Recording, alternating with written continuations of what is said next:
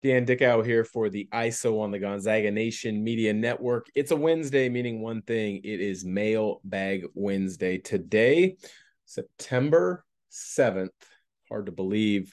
We're already a full week into September. Lots of scheduled releases are being dropped from schools all across the country. Still waiting patiently for Gonzaga's schedule.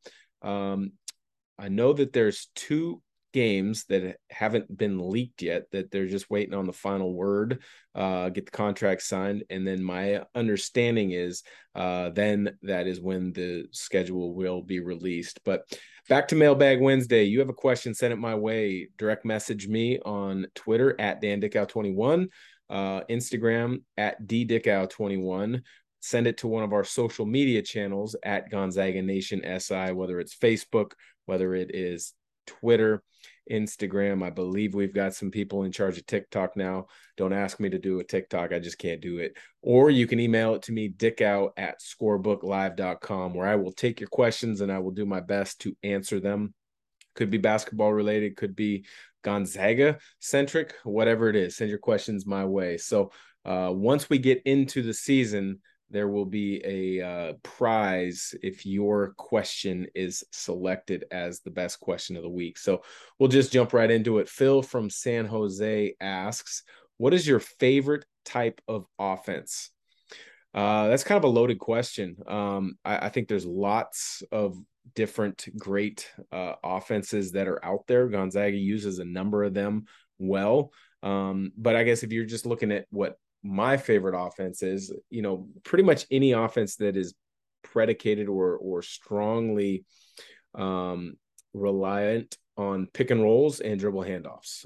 Those are two things that I felt allowed me and helped separate myself as a player, is the pick and roll and the dribble handoff, being able to understand and recognize how to manipulate the defense with changing speeds, changing directions, and then understanding spacing and defensive rotations, whether it would present a shot for myself or a play for my teammate.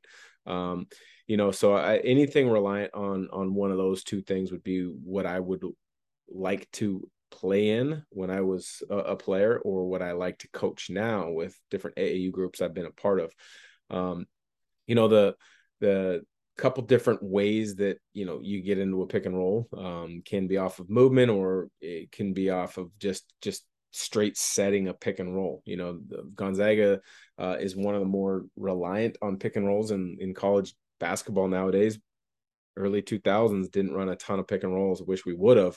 But side pick and roll, top pick and roll doesn't matter too much to me. Dribble handoff actions were great in the Princeton offense, which is where I had my most success in the NBA with the New Orleans Hornets that Byron Scott ran. So Princeton offense, I liked.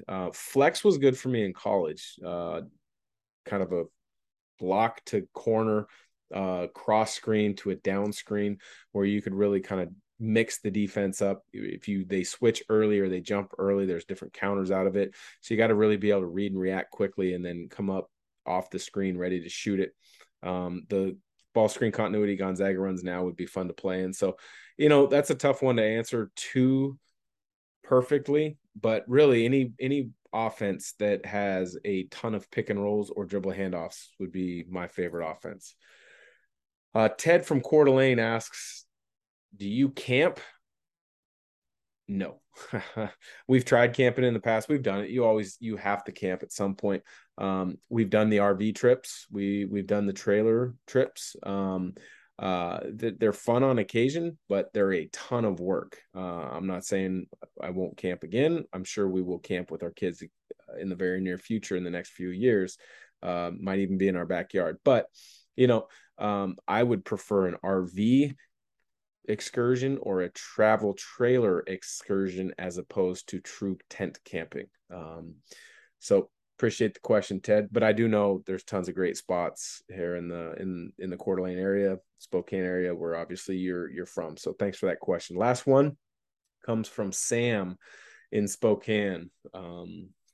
His question is, what are your thoughts on the field of 68 not having Coach Few as one of the top recruiters? Um, I saw those lists. This is the time of year where you'll get a whole bunch of lists that are generated, and they create a lot of buzz. They create a lot of excitement. I personally don't get overly excited one way or the other on these.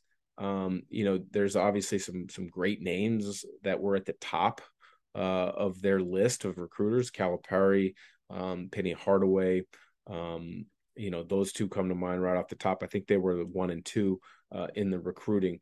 Then you had some kind of newcomers to the list. Tommy Lloyd was in the top 15, I believe. John Shire, I believe, was in the top 15. He hasn't yet to be a head coach for a game. He's recruited as a head coach now, but he hasn't coached a game. But what I go back to with Coach Few in regards to this, he's a tremendous evaluator of talent and an evaluator of how that player would fit in Gonzaga's program, and then how to utilize that player as they develop at Gonzaga.